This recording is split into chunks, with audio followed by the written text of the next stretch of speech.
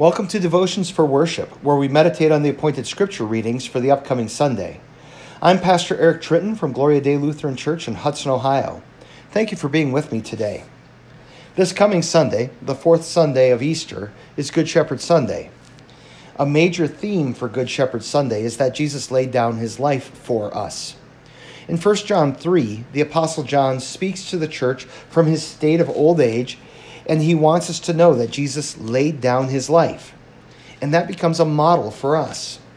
Jesus saved us by laying down his life. And he also showed us what it looks like when we love one another and live in the forgiveness that he won for us. So let's read the appointed reading. It's from 1 John chapter 3, verses 16 through 24. And I'll be reading from the English Standard Version translation. By this we know love, that he laid down his life for us, and we ought to lay down our lives for the brothers. But if anyone has the world's goods and sees his brother in need, yet closes his heart against him, how does God's love abide in him? Little children, let us not love in word or talk, but in deed and in truth. By this we shall know that we are of the truth, and reassure our hearts before him. For whenever our heart condemns us, God is greater than our heart, and he knows everything. Beloved, if our heart does not condemn us, we have confidence before God, and whatever we ask, we receive from him, because we keep his commandments and do what pleases him. And this is his commandment, that we believe in the name of his Son, Jesus Christ, and love one another, just as he commanded us. Whoever keeps his commandments abides in God, and God in him. And by this we know that he abides in us, by the Spirit whom he has given us. John says, by this we know love. We know love because Jesus laid down his life for us. This is what love does. It puts another person over us. It makes another person someone more important than ourselves. Love acts on behalf of someone else to do good for them. Jesus showed love by bearing our sins to the cross and laying down his life to release us from sin's curse and consequence. What are we willing to bear, to risk, to do for the sake of love for God and for our neighbor? Because John is clear. Love acts. Love does. It sees a brother or sister in need and does something about it. Love is not talk. It is action. One of my brothers is in the Army, and years ago he gave me a coffee cup that says on the side, Facta non verba, Latin for deeds, not words. In a world where love is often seen as sentiment and poetry, we need a bit more facta non verba. Or as Elvis might have put it, a little less talk and a lot more action. I need to be very clear about this. God does not require acts of love from us to prove ourselves to him or to make us worthy of his love. That's another mistake that we make about love, that someone has to be worthy to be loved. We love because we have been loved.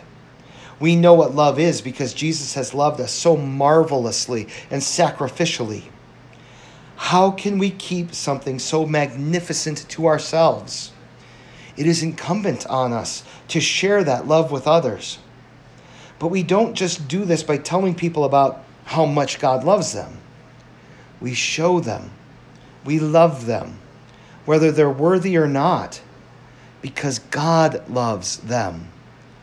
And yes, loving our neighbor does give us confidence before God, but it's not confidence of our worth or greatness. It makes us confident that we have indeed been loved, that we know what love is because we model it in our lives. We realize, wow, I'm loving others because God loved me. How great is that? Otherwise, our own hearts justly condemn us. So God has given us a new commandment. It appears to be two commandments, but in truth, it is one commandment. His command is to believe in Jesus and love one another.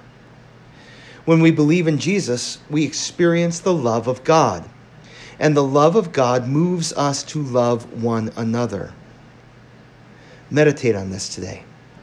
Jesus loves us. We have experienced what real love is because he laid down his life for us. The world needs to know that kind of love too. So God calls us to love one another, not just with words, but with actions. Let's pray. Lord Jesus, we know love because you laid down your life for us and rescued us from sin and death. You did not love us with mere words, but you loved us with action, giving up your life to save us. Thank you. Please forgive us for not loving others as you have loved us. Please forgive us for not showing the world this incredible love you have poured out on us. Help us to forgive and to fulfill God's commandment to believe in you and love one another. Let your love move us, change us, fill us, and overflow from us so that we love others in your name. Amen. Our memory verse for this week is 1 John chapter 3, verse 23. It goes like this: "And this is his commandment, that we believe in the name of his Son, Jesus Christ, and love one another, just as he commanded us." 1 John 3:23. Let's break that into two parts, and you can repeat after me. And this is his commandment, that we believe in the name of his Son, Jesus Christ. And this is his commandment, that we believe in the name of his Son, Jesus Christ. And love one another just as he has commanded us. And love one another just as he has commanded us. 1 John 3:23. 1 John 3:23. Thank you so much for using devotions for worship.